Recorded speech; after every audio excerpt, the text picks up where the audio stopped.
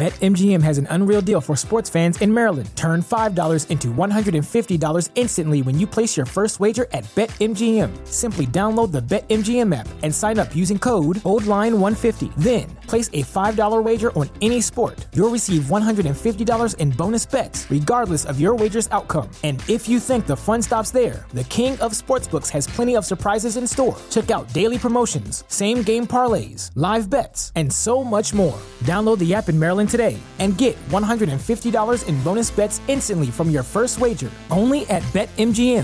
BetMGM and GameSense remind you to play responsibly. See BetMGM.com for terms. 21 plus only. Maryland only. New customer offer. Subject to eligibility requirements. Rewards are non-withdrawable bonus bets that expire in 7 days. From issuance, please play responsibly. For help, visit mdgamblinghelp.org or call 1-800-GAMBLER in partnership with MGM National Harbor. Promotional not available in Washington, D.C.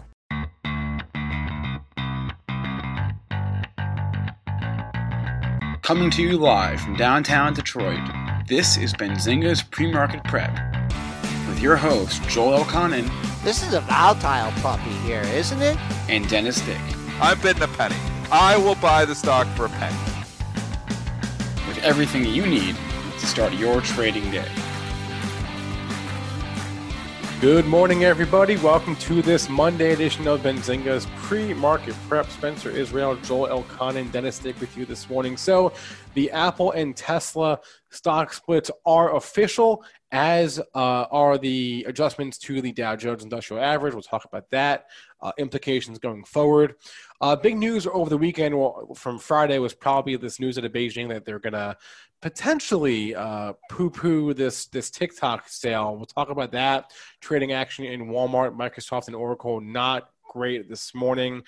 We've got Zoom on our radar. They report earnings after the close today. A couple of analyst quiet periods are over. Rocket Companies and Big Commerce, so a lot of ratings on those two this morning. We have an M&A deal, Nestle buying AIMT. We'll talk about that. Our guest today is Scott Shalady, a.k.a. the Cow Guy. He will join us at the end of our show at 8:50, so we'll do ticker time before that, and we'll bring Scott on for the final few minutes of the show. I will throw it to Joel now. Joel, recap for us, if you will, the overnight trading session. Good morning, Spencers and traders. Nice overnight move. We continued on that strength on the close, also from that 4:30 to 5 period. We got up all the way to 35.24.50, folks. There is nothing up there because this is old new territory. So similar to Friday, you have a nice target above the market. We'll keep an eye on that.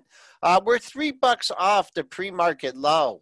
That's $4 above the close. So in order to get to scratch on the session, that old-time closing high from Friday, 35.04.50. Taking a look at crude oil here, crude is trying to move away from the $43 area. We've talked about this over the last couple weeks. Up 46 cents at 43.43. Gold ended the week on a good note, but down a couple bucks here, trying to get back over 2,000, down 210 at 1972.70. Silver doesn't care. Silver's going the opposite way. That's going back for its high of the move at $30. Silver trading up 39 cents at 28.18. And don't look now, Bitcoin went from the lower $11,000 handle, trying to move up here to 12,000, trading up $195 at 11,825. Triple D, long week. I guess it's a long weekend, but a fun weekend. How you doing? Oh, yeah. Busy weekends. Always busy. With the kids and doing some fishing. The perch are biting off our dock right now. We're just sitting out there, and the boy wants to be out there fishing nonstop. We try to get out there, 7:30 in the morning because that's when they're biting. We go out there near dusk and dawn. That's when they bite the most. But I had a nice smallmouth bass on yesterday morning. First cast of the day, it's kind of like a reaction bite is what the bass does. So it hits the water, the hook, and the bass hits it right away. And I'm like, oh, this is a good one. It breaks water. I'm like, oh yeah, this is a nice one. I'm bringing it in. And then it pops up right by the dock and it spits it out. And I didn't get it in, but I saw it. I fought it for about 30 seconds. So I saw it, but nice. Do you bring them in and then take the hook out and then cut the head off and scale them and eat them and everything? We're mostly catch and release. Oh, So man. yeah, we're friendly. We're environmentalists here, so we're mostly catch and release. But we will have the odd fish fry. So not vegan. I tried that vegan thing, remember, for 2 weeks, and it was good, but not that good. So we love the animals, but we also like to eat the animals. Okay, let's where do you want to go? Should we talk about the TikTok battle? Should we talk about the Apple and Tesla Let's talk split? the split. Let's talk Tesla. Let's talk the split. Unbelievable 4 a.m. trading if you were so inclined to get up at 4 a.m. because they decided that this was just going to blast off and go back to $1,000. And they bought this thing at the 4 a.m. open up to $470. Anyways, the way I've said with splits is typically they're very strong ahead of the split. They open fairly strong on the, and I said, there's often an opportunity to buy the stock long overnight, take it, get the split, and then sell it the next morning after post-split, which is today. So if I was long Tesla for a trade, this is where I'd be ringing the register. If I would have been up at 4 a.m., 470 would be nice, 465 would be nice, 460 would be nice. You've already leaked most of the gains on Tesla. If we go by the book, quantitatively looking back, and obviously maybe selective perception on my part, but like I said, I used to trade these splits all the time. They typically show weakness for a couple weeks after. So I'd be careful buying Tesla here. All right, we're trading at the lows of the pre-market session. We came down, we hit that 470, actually opened up 468.10 and then hit the 470. Unreal. So that is a new 4 a.m. gift. Yeah, 4 a.m. gift. You're finding support at 444 right now. That seems to be the area as you can see on the 15-minute, and then I'll make the 60-minute chart. These are all new technicals. I'm gonna let these shake out for a few days. I like Apple being a lower price stock now, so that'd be a lot easier to do levels on, and we'll see what the price action is. But both these stocks strong, very strong ahead of it. Now let's see how they react. Let's see what Apple got to. Did Apple do the same thing? Yeah, I woke up about 5:30 and I saw Apple up significantly. So yes, Apple pretty much did the same thing. Trade up over 128 this morning. It has already leaked back the majority of the gains as well. They're still in the green.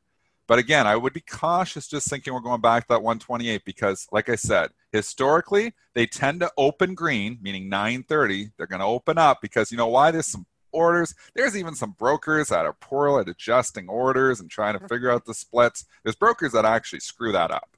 And sometimes those orders are on the book and they can hold the opening price up too. So, like I said, they tend to show strength in the pre-market and at the open, and then after the open, they tend to start fading. We'll see if it plays that way. It's already faded most of the pre-market gains, just like Tesla has. So I would be cautious buying Apple here for all those reasons I just cited. And if you got the scalpel out and you did the math on the Apple, you would have seen the August 24th high was 128.79. That was on Monday of last week. Your pre-market high comes in at 128.29. So there you go. I mean, if you were holding out for 128.79, you didn't get it. But numbers, I think, let's see what Tesla did in relation to its all-time high. That all-time high was made on Friday. That took it out by quite a bit. That was 463.70. Even if you were using that as an exit point, you still got a pretty good sell-off in Tesla. Right now for Apple, and it's early in the session, but after hitting that all-time high at 128.70, looks like someone has a little interest here at 125.5, a 4 15-minute, 5 15-minute candles in a row. But that could just been someone that sold the daylights out of it, off the 4 a.m. open and just, hey, I'm just going to scalp 2-3 points out of this. I could care less where Apple goes in the regular session or for the next 6 minutes, 6 days, 6 months. So, but glad to see it. Got a little easier trading. Tesla's still a high price stock of $450. It's unreal that it did this 5-for-1 split and it's still $446. The impressiveness of the run from back in July, really, when the party started. I mean, the stock is up 200% basically since the Yeah. middle of June. It's an unbelievable move for a market cap the size of Tesla to be growing like that. And obviously, even when Musk was saying that he thought his company was overvalued at $750, and the stock has basically tripled since then. So, and also, unbelievable. So just imagine, I mean, there are people that were shorting the stock from like 300 pre-split. So you're just murdered. So what's that? Like it's like $80 now. Yeah. Like you're just murdered. But gotta most get of the out shorts, have thrown in the towel. Like we've seen that short interest drop substantially. I don't think that's the case. I think there's still some.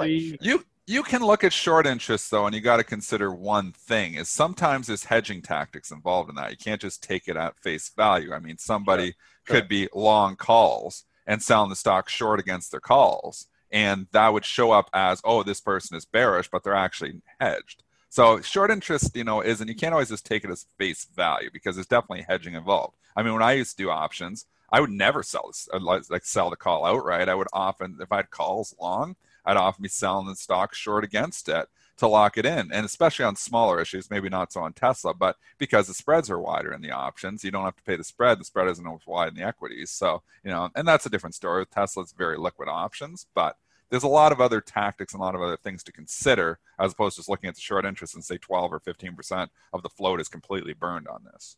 Yeah, along those lines, when you hear about these big option trades, I mean, you don't know what the big boys, you don't know if they're covering a position, initiating position, part of a spread, part of a hedge. It's pretty difficult. But anyways, we're leaking a little bit here in the S&Ps. Nothing to get alarmed about. We're 14 handles off the high, trying to sneak into yesterday's range. But that close from yesterday still looks like a good target on the downside. That's 35.0450. So my question is to the listening audience is, so buying TikTok is bad now, or the deal's not going to happen?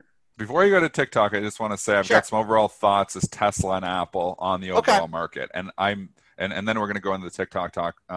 But I look at Apple and Tesla here today; they're going to be your leaders. Everybody wants to see how do these stocks react post split. If they can hold the gains, it's very good news for the market. I personally think they're going to roll over just because that's what I've seen split stocks do before. If they roll over, just scenario analysis. If Tesla and Apple start to roll over after the open, it will take the rest of tech with it. So just be cautious. I'm very cautious on my tech longs at this point. I've been long, so many different, tech stocks there. I'm selling them out, and I may initiate some short-term shorts on the open if Tesla and Apple start to open at the highs and start to roll over. So keep an eye on them. There could be a good opportunity. That's just scenario analysis. If Tesla and Apple don't start going red, then I'm obviously not going to initiate those shorts. But if Tesla and Apple start going red, I'm going to look to Amazon. I'm going to look to NVIDIA. I'm going to look to a lot of the components in the queues and try to put some swing trade shorts on. Just short term, obviously not betting against this overall market saying this is the top. But I'm just going from the quantitative analysis I've done in the past that if these start showing weakness, it will drag the rest of tech with it. So I'm ready to strike on the short side if Tesla and Apple show weakness. So it's a nice setup today. And just some words of advice from Mike here in the YouTube chat. Tesla still hasn't been added to the S&P 500. That's a wild card. Yeah. And that's in their back pocket. That's the ace in the hole still. Yeah. And what's battery day? I'm getting charged up for that. When is battery day? Good one. September 22nd. Okay. I mean, so there's still a lot of catalyst for those issues. Yeah. We're not saying it's over. I'm just saying this, historic. Like I said, 2-week run up before is textbook for Tesla and Apple. A 2-week sell-off after would also be textbook. Are they going to go by the textbook, or are they going to just have the FOMO and people are just going to buy it anyways? We're going to find out. Yeah, and also Apple, or Apple, Tesla, wherever they are in your monthly portfolio. This is the end of the month, right? So, wow. You are right. Yeah. That's always interesting, too. So end of the month is... end of the month is always a good, the 3:30 to 4. Sometimes you get some crazy imbalances. Sometimes you get some wicked moves. Sometimes you get some good opportunities. So end of the month is always exciting. So let's go to your TikTok news. Yeah, this is from Friday. The news that Beijing has basically changed the rules of engagement here a little bit, giving themselves the power to essentially veto any sale of TikTok to a U.S. company. So Microsoft, Oracle, Walmart, I guess, seen as the big three favorites right now, all trading down on this headline this morning. So can I ask you a question? Aren't we in a trade war with China? Aren't we just in war with China on everything? I don't know how to answer that question. I don't know. Now we're going to buy their company. I don't want us to buy their company. And I'm glad we don't talk politics on this show because I have no idea what's going on. But anyways, go ahead. Let's talk Walmart giving it back. Now there's not going to be a deal. Microsoft giving it back. This is Oracle down. Headline driven. It's tough. Headline driven. I mean, Walmart has the ridiculous 10-point pop because they might buy TikTok. I mean, a market cap of Walmart popping on that news was just a ridiculous move in itself, and it was a gift to anybody who was long. It's pulling back here this morning. Gets into the low 130s. There'll be people who potentially are even short of coming in, scrambling for covers. So you've got support if you get down in the lower 130s. They're 136. You're kind of in the middle. Yeah. I mean, you could talk a 50% retracement. Maybe this headline comes back. Maybe Walmart does. But remember, Dow Jones broke the headline Thursday night that they were far apart on price. That the TikTok U.S. operations were looking for like $30 billion. And they weren't even close to that. That's what Dow Jones said on Thursday night. And for some reason, I was like, oh, they're probably going to sell Walmart off on this. They didn't. For some reason, they decided, no, we're going to buy Walmart up anyways. And Walmart rallied and made a new high on Friday, which didn't make any sense to me whatsoever. So, now it's government intervention, whatever it is, the political side of it all. But, it's down $4. I don't think it should have been up $10, though. So am I buying it down 4? I think there's still some fluff. Lower 130s, I'd be a buyer in Walmart. 136, kind of in the middle of nowhere. Kind of middle of nowhere. It just wasn't an easy day in Walmart. It actually ended up opening at the high, and then it came in. It never got to unchanged. It came in, and then it came back and made a run at the high. So it was it wasn't easy sledding in that. You're right, Dennis. I'm looking in the lower 130s. I'd be licking my chops. I mean, you had I would too. I would be a buyer in lower 130s. 4 or 5 lows in the same area on consecutive days. And then a lot of people just are like, they're spinning their head from Thursday because they just got rolled over on that day. And now they're trying to get, their stock back. And it had a good earnings report and it sold off after that. So really, I like your 50% on this one, that 130 to 141. We're kind of in the middle of that area, but man, like you said, you got to keep, if they do get TikTok, then is it going to go back to 141? And then Mr. Softy's on a little bit of pressure today too. I heard that, the two companies were combining. That has a potential double top in there. That's trading in the pre-market. A little bit harder to find support in Microsoft, but I kind of like that old resistance at the 215 area. I'd be a buyer down there too. Yeah. I'm already long Microsoft, but I'd be a buyer if I wasn't in Microsoft down the 215 to 220 area. I don't know if we're going to see it. And then the third child involved in this, Oracle. I don't know how serious Oracle's gotten about this. This had a big move, given some back as well. I think I'd be more interested in this. There's a pair of lows near 56 for Oracle, but of course, this all comes down to who gets the deal. Oracle's the stock that just goes nowhere. I've had this in my portfolio for a decade. The only reason I'm not going to sell out of it is, like I said, I bought it during the financial crisis, and I think my cost basis is $9, so I don't want to realize the capital gain, but this has not been you think about what tech has done, and old tech just has been out of favor, and Oracle's still schooled up with all that old tech stocks. And those just aren't the stocks that people want to own. Kind of hanging on, though, Dennis. It's holding up, but it's had the run here because of TikTok. So is it 2 and 3 points of fluff here with the TikTok thing? And then maybe if they don't get TikTok, it's going to go right back down. It's possible. But you really think about Oracle and you think about where the NASDAQ has went and look at Oracle for the last 2 years. I mean, it's like kind of the same place. You look at the NASDAQ for the last 2 years and the NASDAQ is like up 60, 70%. So it's definitely been an underperformer, and that's because it's old school tech. They just don't like Cisco, Western Digital, Oracle, Intel. I mean, they're all kind of in the same boat. So, Yes, maybe some of these are showing a little bit of life. The Intel chart's starting to look a little bit with a little bit more life here the last couple of days, but they've been out of favor here for a while. All right, let's go to Dish and DirecTV. Oh yeah, okay. There was a few things that were flooding my mind at once. All right, AT&T and Dish. This is from Friday as well. That AT&T is exploring a sale of its half of the of DirecTV that they own. They own it jointly with Dish. This one has been in albatross since the beginning, but apparently they've hired Goldman Sachs to help them offload the stake. Remember, they paid about, I think it was $67 billion in 2015 for their it's got to be one of the worst purchases ever. It's bad. They bought DirecTV at the top. They paid the top. Nobody paid more. And then we went to cord cutting. And then we went to streaming everything. Netflix was, I believe, out back then. They obviously didn't think Netflix was going to come and just take over, and start knocking cable out. But, Netflix was a thing back then. So it wasn't like, oh, we couldn't see this coming. You could see this coming. You could see it coming years ago. And so they've got DirecTV, and now they're looking at options for the DirecTV stake. And then for whatever reason, bring up the AT&T chart, Joel, from Friday night. Because, they're looking at options to sell it DirecTV. They buy this thing up to $31.20.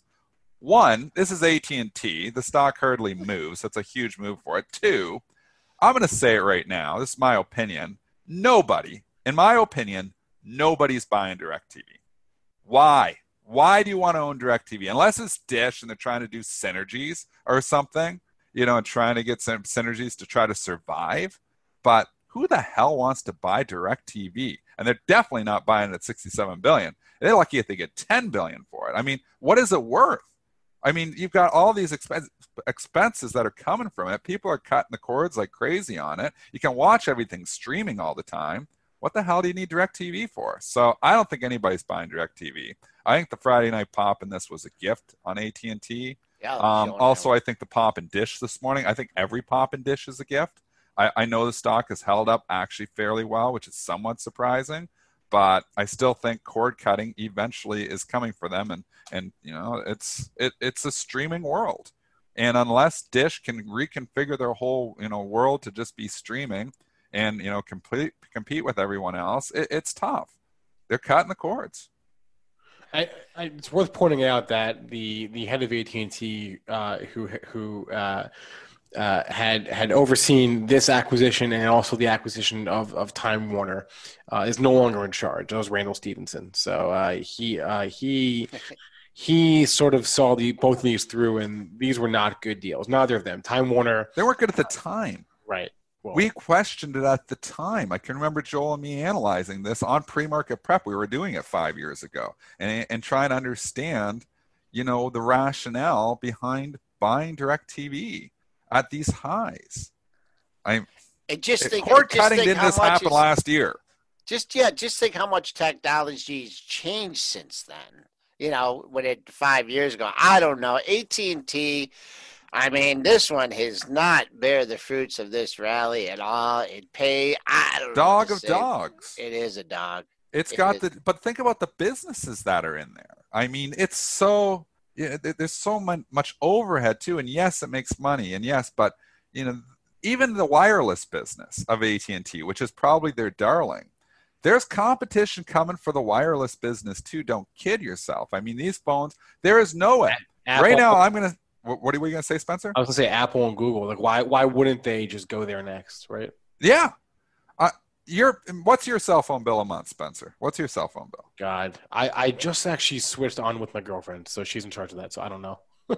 Anyways, sorry. I'm Canadian. It's like $100 a month. What are you, Joel? How much do you pay for? You're in a package with everybody, but yeah, you're $50 to $100 a month, right? I'm happy. Yep. I mean, we got like the super full extra data, full packages. So. That's their cash cow. But I'm going to go on a limb. We'll look at this 5 years from now and see if I'm right. But I think that what you're paying for your cell phone bill today, you're going to be paying a lot less 5 years from now, because competition is coming. They're going to figure out a way. There's companies out there trying to figure out a way to, bring these costs down. The competition is coming.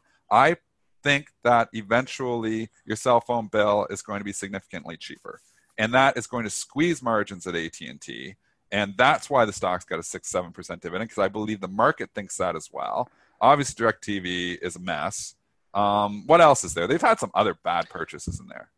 It wasn't just DirecTV. Well, yeah, I know. I mentioned Time Warner. That was a big one. Well, that's not a good one either. So, I mean, are we going to need, though, didn't Mr. Musk come out with like a chip you can put in your head over the weekend? So he's been talking about the Neuralink. You didn't hear about that? Well, it's his Neuralink. Well, why do you even need a phone then? If you got a little chip in your head, you won't even need a cell phone. Yeah, I don't know. What are you talking about? He's talking about Neuralink. That's the project that Elon Musk has been. That's one of his like side hustles that he's got along with he's got like a dozen side businesses. Like we're gonna be cyborgs. Right. Yes. Right. So this Neuralink is a chip that connects to your brain and has, I guess, can help you overcome. I'm not sure if it's like disabilities or if you have a stroke. I'm not really sure. But I guess they got their first test patient recently. So I'm gonna let everybody else, put the chip in their head first. Like the vaccine, maybe I'm gonna be one. I'm gonna be the first. I don't want to be the first on that either. But I'll be more like in the line, in the queue. I'm gonna wait till Joel and Spencer get the chip in their head first, and then maybe I'll think about going and getting the chip in my head, because if they start beating me in trading, because they're obviously gonna be a lot faster than me once they have that chip in their head. I'm gonna wait on that one though. Okay. Sorry, Musk, I'm not in line for this. All right. 8:26. We're gonna bring our guest on at the end of the show at 8:50, Scott Shalady. So we'll do ticker time at like 8:40 or so. I want to go to. Let's go back to my list here. All right. How about Nestle? No. I want to go to Nestle and I want to go to AIMT, Immune Therapeutics. Mm-hmm. Joel, if this one sounds familiar, it's because Immune is the company working on that peanut vaccine. All right. You want to call it vaccine or cure? We wanted to buy this, didn't we? Yeah, we would really took a lot of pain. Palforzia is the name of the drug. So Immune Therapeutics is a food allergy pharmaceutical company. Nestle already owned a quarter of it. Now they own all of it. They're buying the rest of it this morning at quite a hefty premium. $34.50 per share is what they're paying for the rest of this company. I mean, the peanut allergy, I remember talking about this a while ago on the show, and I was like, oh, I kind of like that, idea of working, on that problem. Obviously, peanut allergy is a significant issue. I mean, you can't send my kid to school with peanut butter anymore. Two-thirds of this show have it. So yeah. So yeah, there you go. Peanut allergies. 2/3 of this show has. So it's a significant issue.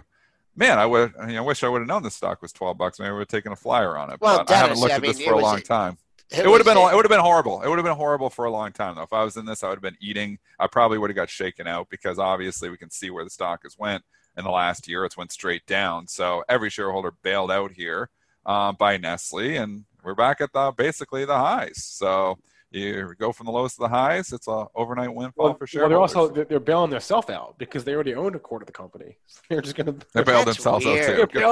That's weird. We're leaking here, folks, a little bit more. Tesla's pulling off a little bit. Apple's still kind of holding. If they start going red, look out. Okay. It will spook the market, because it was 470 this morning. What a gift! Why didn't I wake up at 4 a.m.? What a gift! 4:45.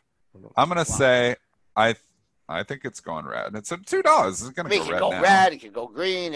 I think once it's I think it's gonna roll over today. That's my opinion. Just my opinion. Hey, that's why folks are here for. That's why they tune in every day from 8 to 9 a.m. Eastern Standard Time. Get opinions, thought, and ideas. Trading ideas. Short tech if Tesla and Apple roll over. What's on Nestle? NSTLE. It's European counter. Yeah. So trading in Europe. Yes. Actively. The ticker is NSRGY. Do we care? Yeah, no, we don't. We don't. I would Move just on. say if I had this thing and I don't, I'd just be like, ching, I'm done, I'm out. I'm not waiting for anything. I will say AIMT, if you're wondering why the XBI is up so much today, it is all because of AIMT. It is 0.67% of the index. When a stock goes up 172%, you do the quick math and say, hey, that's a 1% move in XBI. Lo and behold, XBI is trading up 1%. So that is why, if you're wondering why XBI is up 1% and the market's flat, it is all AIMT. Right. UT Zebra. I want to talk this one here. Snacking. Another SPAC becomes a stock. What do we know about UTS? I don't know much about it. It's a snacking company. It's been around for a long time. Yeah, and then they decided to do the SPAC back here June or whatever, and now it's actually become, I believe today, it has actually become UTS Brands. So the SPAC actually becomes the company. So the ticker was CCH, right? It was CCH. And now it is. Is there easy? Man, every day I learn about a new stock. Last week I learned that U-Haul is public. Did you know that? Yeah, I traded U-Haul. I used to trade it for years. I actually had U-Haul preferred shares. I didn't know that until last week or 2 weeks ago. They reorged a number of years ago. They did some, it wasn't like they just they had to do some reorging, and they changed the ticker symbol and did a whole bunch of fun things. So anyway, off topic, but U-Haul is UHAL. It's a parent company. Anyway, UTZ, UTS, going public today. They were going to ring the opening bell, I see here, and I guess snacks. U-Haul has been a drag over the last couple weeks. Thanks. Was that? I don't know if we got it. You don't get that one? I'm not quite sure I got that either. You pull your U-Haul. All right. Okay. That was a bad one. I'm stretching. Well, because the stock's been going up. Well, no, I said the last couple weeks it's been a drag. A pull. A drag. Okay, that one. Strike that. Cool, Spencer, that can you Crickets strike that on for the Joel. record? Sure. Strike that one for the record. Okay. Crickets. UTZ snacks is what Dennis wanted to discuss. I don't know anything more than you, which is that it's what kind of snacks? It's UTS Brands, right? So what do they got? What kind of snacks? Do we eat any of their snacks? Well, let's look it up. Spencer's getting us the UTS brand snacks names. It's pretzels and chips. I mean, that's like I eat pretzels and chips popcorn sometimes. Isn't that it? Like, yeah, that's it.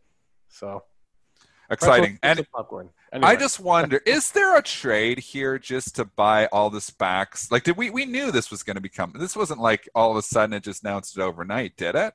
Didn't we know this was going to become UTS? We've known this for a while. I haven't known this for a while, but if you're saying it was out there, I believe you. I think it was. I remember talking about it even. So now all of a sudden it becomes UTS and it pops 15% because it actually. So is there a play just own these SPACs like the couple days before they're actually going to become the companies? I'm asking. I haven't looked at this, but I'm selective perception here. I'm wondering if there's just a play there. Like you find out the date that they're actually going to become the company. You buy the SPAC a day or two before it and take it into it, and boom. You did that overnight. You're making 15% this morning. You're making even more. It's $23 this morning. Who the hell was trading at 4 a.m.? Somebody really lost a lot of money trading at 4 a.m. This trade $23. That's crazy. These algos, man, they're crazy algos. So a company defines ETFs has filed with the SEC for a SPAC ETF. That would be cool. So it'd just be an ETF of holding companies. A SPAC ETF. That's not a bad idea. No, yeah. I would invest in that because these SPACs are just awesome. Well, it doesn't have regulatory approval yet, but when it does, the SPACs just keep going. Yeah. I mean, you think about all these SPACs. What are they? Rip them off for me.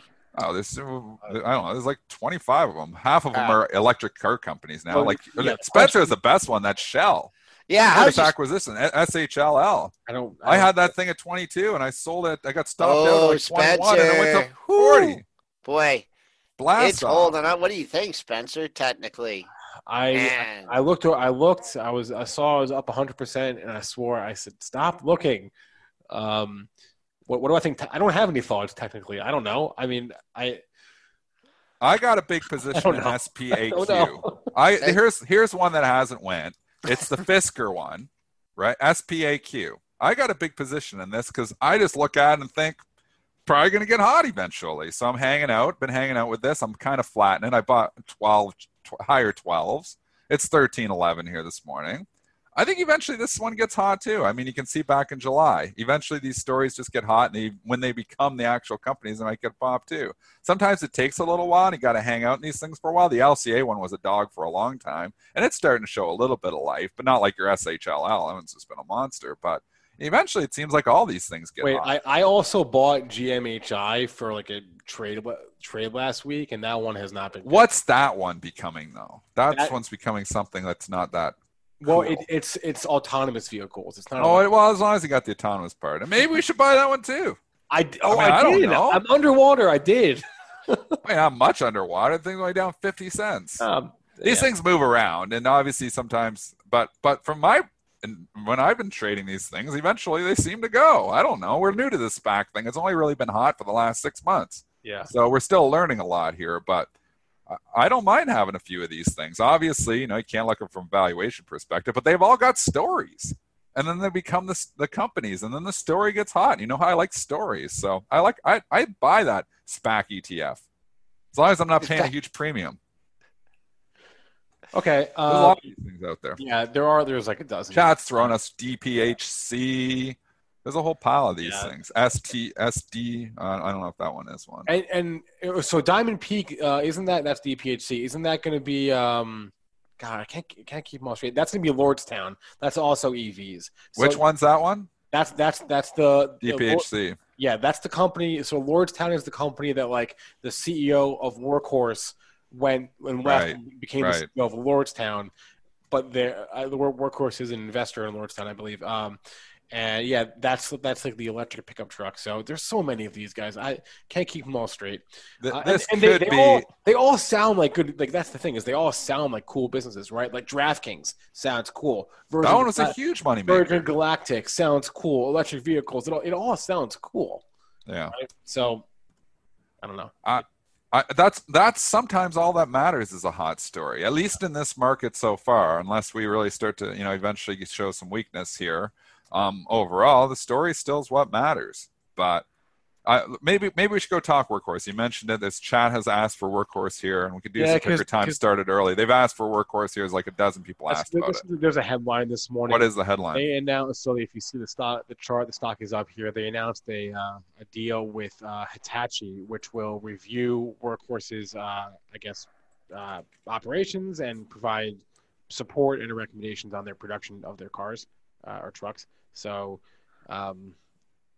what a consolidation period. I will say that. Yep. You're in consolidation station. If you want to strike, that's when you strike, is when the stock is in consolidation station. I bought this about 4 days ago, and it got a pop. It popped like for a couple of days. I sold out of it on the pop because I made like 20% in like a couple of days. And it's come back down to almost where I bought it. Well, it would have. It's 1639. It's popping back up this morning, 1760. Again, it's all about the contract. Are they going to get that one or not? So I think it's just hanging out and waiting until we get news on whether they get this contract or not. They don't get it. It's going under $10. They get it's probably popping over 30. So that's what it's a binary event. It's, I guess, going to keep hanging out here until they figure it out whether they get this contract or not. Let's just go with last week's high. I mean, you did sprint over 18 in the pre-market. You have fallen back. Looking at the high from last week, that's way up at 18.98. So that's a buck away. A couple other times you cleared 18, got to 19.5. That's, major resistance. Kind of in a trading range, and it seems like it's doing it quite often. Just hard to pick a spot. I use the pre-market high as an initial target at 18.05, but then on the dailies, you don't have a lot up there until last week's high. Great support. Like you said, a lot depends on the deal. Quiet for a long time, man. This thing has been sleepy for a long time. Okay, let's go. Tickers, pound them out. Lead the way, Mr. Israel. A few that are on my list and on the chat list. So there's 3 stocks today that have their analyst quiet periods are up, meaning the analysts that underwrote the IPO are free to comment. Those are Rackspace, Rocket, and Big Commerce. RKT, RXT, BIGC. Those are the 3 that I'm talking about right now. Rackspace and Rocket, RKT, RXT, pretty much par for the course there. You're seeing a lot of buys and a lot of neutrals. The one that I'm curious about is Big Commerce, BIGC. You don't often see underwriters come out and give the stock a sell rating, but that is what's happening this morning with Morgan Stanley giving it an underweight. So I'm seeing 7 or 8 ratings here in Big Commerce. They're all neutral with the exception of Morgan Stanley, which is no buys? Underweight. I don't see a single buy. That's unbelievable. I mean, that's why the stock's down $13. If all the underwriters come out, they don't put a buy on it. You underwrote this stuff, and now you're telling me not to buy it, and for Morgan Stanley telling me to sell it? But Dennis, it's run. Yeah. It's run. So we'll give them a little bit of benefit of the doubt. But usually that's very unusual for analysts to come out there and come out with a sell rating on something they underwrote. So, and obviously I'm not following the story. I'm just believing Spencer Israel that they were an underwriter on this. But down 10%. It's deserved. That's why I would think it would go down, is something like that, because usually they come out and they're all positive. Sometimes these things go down and they're all positive because we expect them to all be positive. Everybody comes out neutral and one comes out actually negative. That's not good for momentum, I'll tell you that much. And it was an ugly candle on Friday too. Stock opened up. Obviously, we had the blow off top back to Thursday. Stock went to 138, blew off to 162. It's probably going to be a long, long time before it gets back to there again. So now it has work to do. Not interested in this at all until, first of all, it stops going down, maybe get a couple lows in the same area, maybe start to turn, because these things don't turn on a dime. I mean, you can look and obviously nothing to do with it, but AYX is a good example. Alteryx. I bought that fairly early, and I took some heat on it. I was too early on it. And, it took like a couple of weeks before it started to show some life. And even at that, it hasn't shown much life. When companies come out and, you have, negative, from the analyst community on it like that, it takes a while to get that sentiment back turned positive right now. So, the overall sentiment to this is turned negative now all of a sudden, and people are caught long. So it's going to take some work to start to get the Momo going back in this one again. All right, so we got the big C. I mean, if it's had a very big move, it's had about 100-point move, right? Yeah, from 60 to 160. Massive rally. Yeah, maybe you might see that 100 to 110. You could see area. 100 on this. Yeah, that might be some potential. About down $14, not too far off the lows of the pre-market session. So it looks like you got a little more to go on the downside. And then what's the symbol for Rackspace? Yeah. RXT. I had it overnight. The reason I had it overnight is it reports tonight. So I always how I buy my stocks before they report. And obviously I got lucky. A lot of analysts came out positive on it. I've already sold it because I'll take the immediate buck on it. Just for an overnight trade, it's 5%. It's a damn good overnight trade. But the technicals look okay on this. It's all going to matter what it does tonight, though. I mean, what's the numbers look like? What's the earnings report? So you've got the pre-earnings run here, helped by the analyst community. What does it do? All that matters is earnings tonight. Why does that sound so familiar, Rackspace? I don't know what's in your head. Don't know. We don't know what's in Joel's head a lot of times. Yeah, no one. I don't know why. And then Rocket is a stock that we've talked about for a lot of times. We know I screwed this one up. I was in it. Jason talked me into it, which was the right move, but then I didn't like the technicals, and I sold it and scratched the trade basically, and I could have made a lot of money. Again, this reports this week too. What day is Rocket report, Spencer? It reports this week. Well, I mean, they already pre-reported. So. Yeah, but we've seen this in Foot Locker, so I like this setup. We know the earnings are going to be good because they're already pre-reported and they were good. Wednesday after the close. So there you go. I might actually take this long into the report. I worked with Foot Locker. I might do it again, take it actually into the report because we already know the numbers are going to be good. And the market is just, this is the dumbest market ever. That they're like, oh man, the algo, so buy it because they beat. And we already know they're going to beat. They already said it. That worked with Foot Locker like a charm.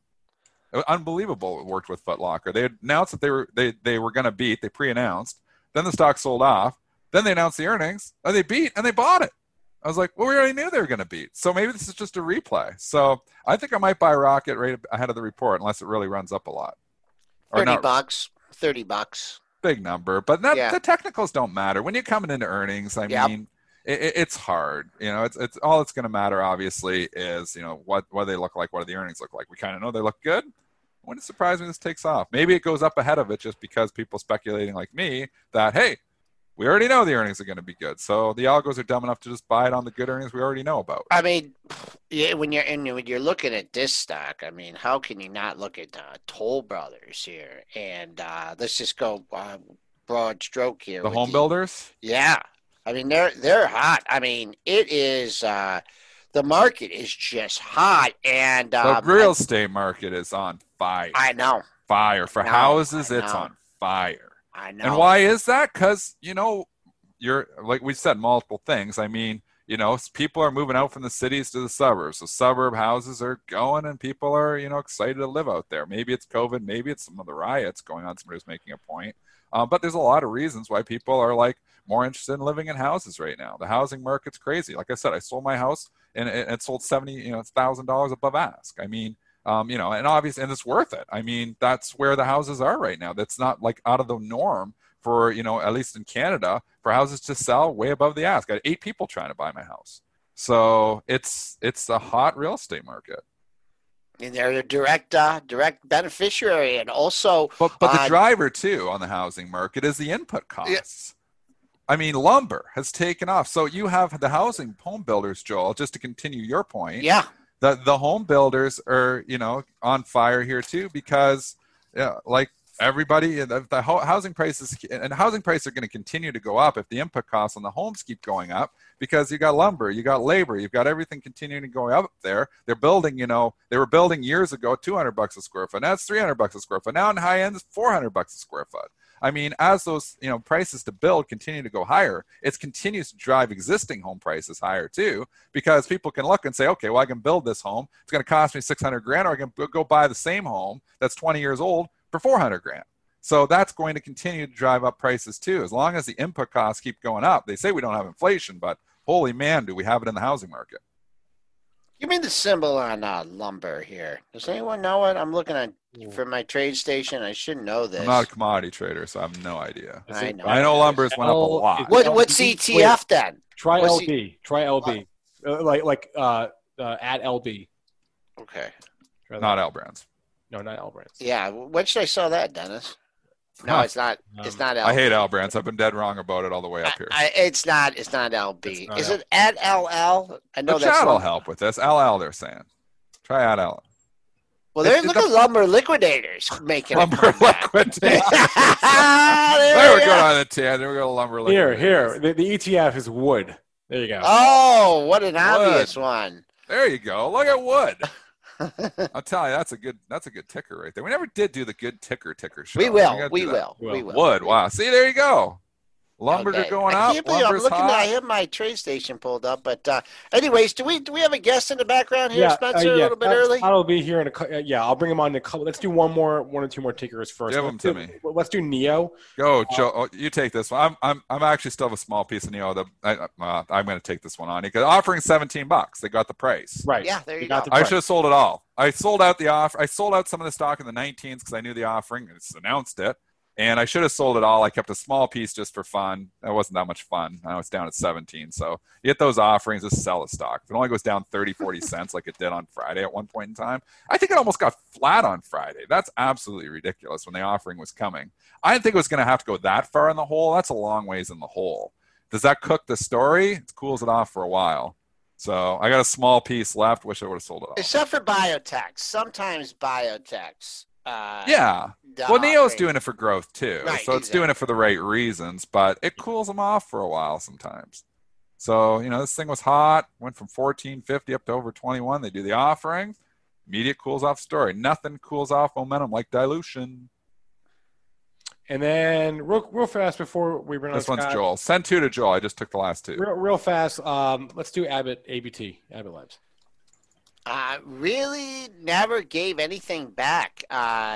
Look at that. You just have it's clear. You guys know how simple my technical analysis is there. As long as you stay above this double bottom here, 109.50, it's all north here. It's nice. It's looking kind of tired. It got up almost matching range day. TradeTheRange.com. 114, 114.20, 109.52, and 109.41. Lower close. I keep an eye 111.29. That's a high close to the move, but almost a little bit of an outside inside day matching ranges. go with it on that one. All right, we'll bring on our guest now a couple minutes earlier. Scott Shilady. He's also known as the Cal Guy, runs the Cal Guy Group. Scott, good morning. Hi, good morning. How are you? We are hanging in there. How has this market been treating you for the past few weeks? It's obviously I think August is hard just because we get some weird moves and it's that time of year. Today's a holiday in Europe, or at least in England. So it's, I would say, treading water. I'm not going to say that we've been killing it, but August was a fantastic month too. So I didn't think it was that easy. Wait, I feel dumb. What is today? What's the holiday? I don't know. There's an August bank holiday in Europe.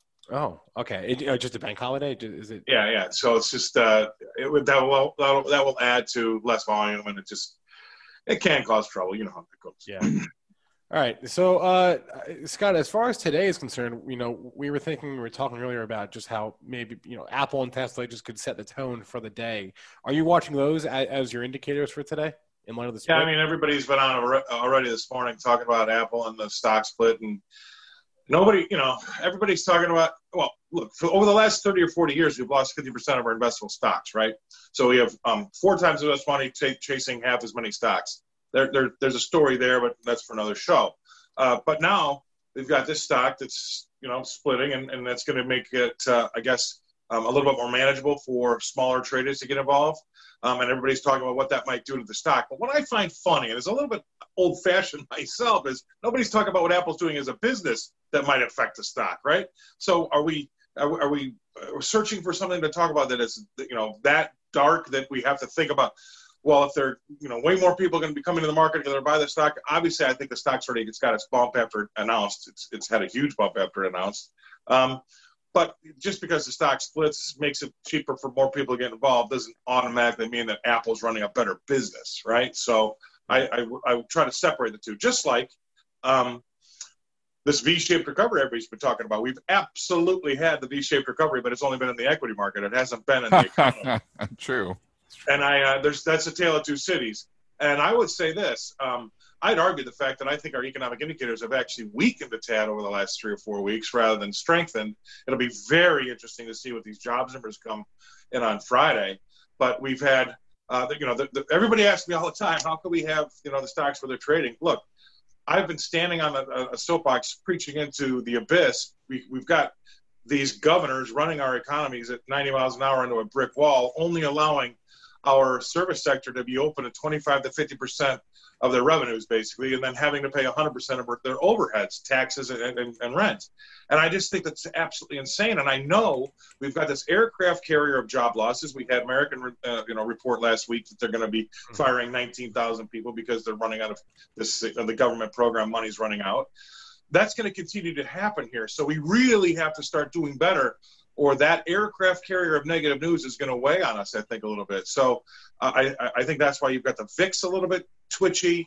And I think that to any number of things out there that are telling me that I'm getting more of a flashing yellow, because we're $5 trillion is the answer to why we're here. That's it. If you maybe I told you this or not, but if you take a million seconds, put them back to back to back to back, that equals about, I think, 11 and a half days. A billion seconds back to back to back, if you spread it, that's like 31.75 years, 31 and 3/4 years. A trillion seconds, 31,710 years. But at the same time, we've come all this way. Anyone just who's been sitting on the sidelines is just been out of luck, and they've missed it. I know. It took me 25 years in the market to realize there's two different things out there: what should happen, what's going to happen. Right, and what's happening. And then, what's happening is that the government. You cannot tell me that this economy is firing on all cylinders and it's 100%. We're better than we were because we got stocks at an all-time record high.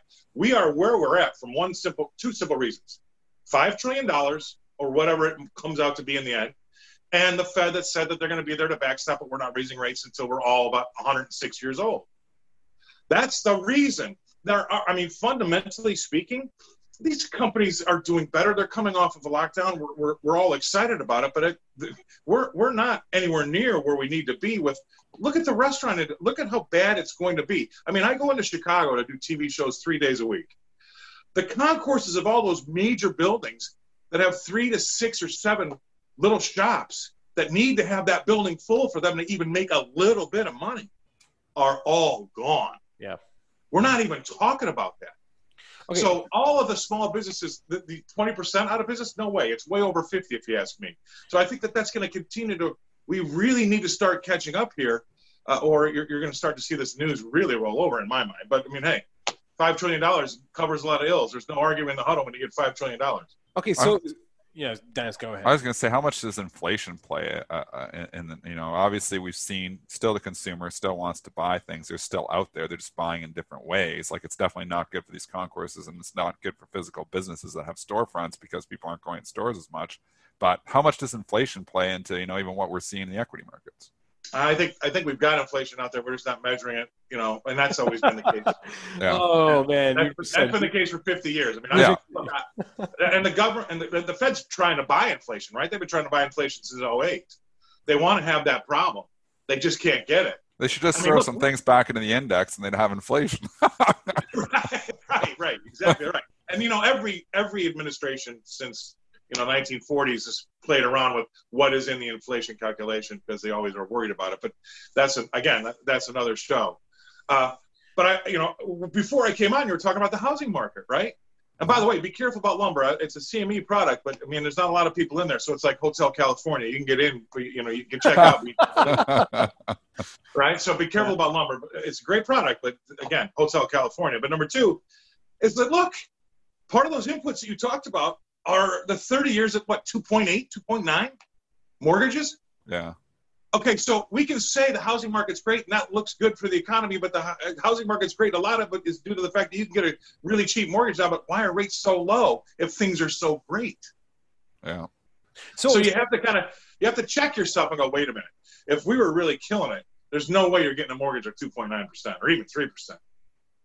Okay, so Scott, so where would you go with your money though? That's part of the question. Is there is nowhere else to go with your money? I wrote an article this week and it's the name of my high school band, Tina, FOMO, and the Fed, right? I mean, that's what's behind this. There's no other alternative. We're afraid of missing out. And so we've got everybody crawling over each other because their investment skills now are just worried about the thing going up and they weren't involved, whether it's good or bad. Yeah. And the Fed is there, and they've said that they're the backstop it. So you just have to take a little bit of a reality check. Look, we have the world's largest, arguably the largest economy in the world at 22, 23 trillion, but we've got a 10-year interest rate at 73 bips. I mean, think about that. And a 30-year at 2.9% when it comes to mortgages. I mean, so I just these jobs numbers are going to get more and more critical, and it's going to have a large part to do with the election as well. That's going to be a great wrench to throw in there, which is going to give us all opportunities. And yes, cash is an asset class, right? We always can remind ourselves that that's the case. You don't always, and I'm the one, I've been involved with a money management firm. I understand the arguments versus trying to play the market versus being in the market all the time. But I think that this has been an historic run. Look, it took us 103 years to get 10,000 points on the Dow the first time around. We did it in 5 months this time. That's crazy. And I don't think it's just, you just need to sometimes check yourself and look in the mirror and go, ooh, this is kind of weird. What about gold? Where's gold playing? This is another one. I love how you guys admit sometimes you get stuff wrong. I'm not a gold bug. Okay. And so what happens is this. My only talking point for gold over the last 6 weeks was, hey, if you've had it since 2011, you just broke even. Have a party, right? So look what the stock market's done since 2011, and look what your gold's done. You just got back to break even, but the stock market's gone up 300%. So that's kind of why I'm not a gold bug. But I also do understand that if we ever do get inflation, and that's why people run out and get gold on board, inflation's going to affect things that hurt when you drop them on your foot, land, gold, that type of asset. And so as long as even though we've seen gold make its move, it's still back to prices that we had 9 years ago. What about crude? I mean, you're looking at some of these stocks, I mean, they're like, hello. I mean, I don't want to go negative 40 because it really didn't trade there. It's gone to 8 to 43, 44. They're still full. Why are they still full margin on crude? This thing is dead in the water here, and the stocks are worse. Talk to us about energy stocks. You're exactly right. And that, what that tells me? That tells me that nobody's expecting any serious inflation anytime soon. That's a great indicator. I like to see what those prices are going out. And it's just telling us that we don't think anything's going to go crazy anytime soon here. So again, you're right. That one is another one where, boy, if things were really that great, you'd see oil start to really tick up significantly. I mean, we're still underneath where we need it to be to make some money. And so that is a great indicator. The 10-year yield's a great indicator. Those types of, that 30-year mortgage, 30-year mortgage at 2.9%. I mean, what's the difference between 2.9 and 3.2? A couple of beers a month, right? Depending on what your mortgage is. That still tells me that we're not doing very well. And I don't think, arguably, yes, we had great unemployment numbers going into this pandemic, but there were some cracks anyway. And so we need to kind of find a way to bring it all together. And I think that, you could tell right now that I've got the flashing yellows on big time. I think that the things come so hard, so fast. If Granny died tomorrow and left me $5 million, am I going to try to earn the corner office by putting it in the market right now all at once? Probably not. Most and election too coming up. Right. I mean, you're going to get opportunity. You're going to get great opportunities, but I don't think I'm all in now for sure. One more. The banking sector. It seems like the XLS. It seems like these stocks are owned for a couple days and then they go right back down. And the way you're talking about, talking about interest rates going up anytime soon. J.P. Morgan, the best in breed. What are you looking at in the banking sector? I'm a Debbie Downer there. I think. Okay. I think that we can run to zero rates in the States. I really do. I don't think, obviously, and then that's, no one's going to give me a trophy for saying that when we're only 75 bips away, right? And with no big deal. But I think that you'll find, and I think that that's what the 30-year mortgage rate's telling us and what the crude oil is telling us.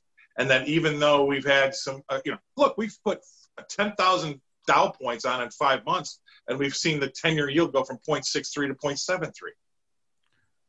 So, I think they're going to struggle. The banking, any business that relies on part of their cash flow from decent interest rates, and a lot of them got a bid when we looked like we were starting to raise interest rates a while back. I think that they're going to struggle. I think that's going to be a difficult thing. Although, Buffett overnight put some money in some Japanese banks, so maybe he sees something that I don't. But they're the classic example of not really having any, traction because of low interest rates. All right, Scott Gelady is the founder of the Cal Guy Group. Scott, thanks a lot for the time. All right, guys. Have a great week. Thanks. All right. While we were on with Scott, Novavax announced a deal with Canada. The government's going to buy 76 million doses of their vaccine. So NVAX popping off that headline, though it's off the highs. I think all Novavax rallies to be sold. Yeah. I took a lot of heat when I hated on this at 150. It's 107 now 113. I still don't like Novavax. I think the story is over. All right. GE. Yeah, I just want to say we're going red here. Hold on. We're going red here a little bit. We haven't given any love to GE this morning, and JP Morgan's TUSA has not given any love to it either. He sees the fair value below $5 and has pulled his price target altogether now. So, I mean, we know this is one of the big bears on GE, and he is saying there is a lot more downside potentially here. You know what? TUSA and John Inch were the two that we listened to. Maybe we should ring John up from Gordon Haskett. Yeah, because we've had John on the show lots of times. See where he's at on GE. Yeah, get his thoughts here again. I said I will not get bullish on GE until TUSA and Inch both get bullish, and that has just not occurred. Okay. So I look here. GE has not participated in the rally whatsoever. Not at all. And it's down here today, probably deservingly so. This is the quiet story. The stock actually could really get smacked. You have another analyst. It's got to be. At what point in the time do you throw in the towel on this? Yeah, why would you still keep covering it? Well, and what point in time as an investor? So many people who are investing in GE and they think this is going to be a turnaround story. We've had a new CEO and we've tried this and we've tried that. The company's just done everything wrong for a decade or longer. So it's hard to just turn this around. There's so much debt. There's so many issues here. I mean, I look at Honeywell in comparison to General Electric and you think, wow, at one point in time, a lot of overlap in businesses here. And now, geez, I don't even know what they are anymore. So light bulbs. Light bulbs and appliances that work forever. It just that's your problem. Well, there's a problem with that too. You're right. Yeah. Planned. What do they say? Planned obsolescence. Oh wow, Dennis, going deep into the high school. Actually, I use that in college for military, talking about military work.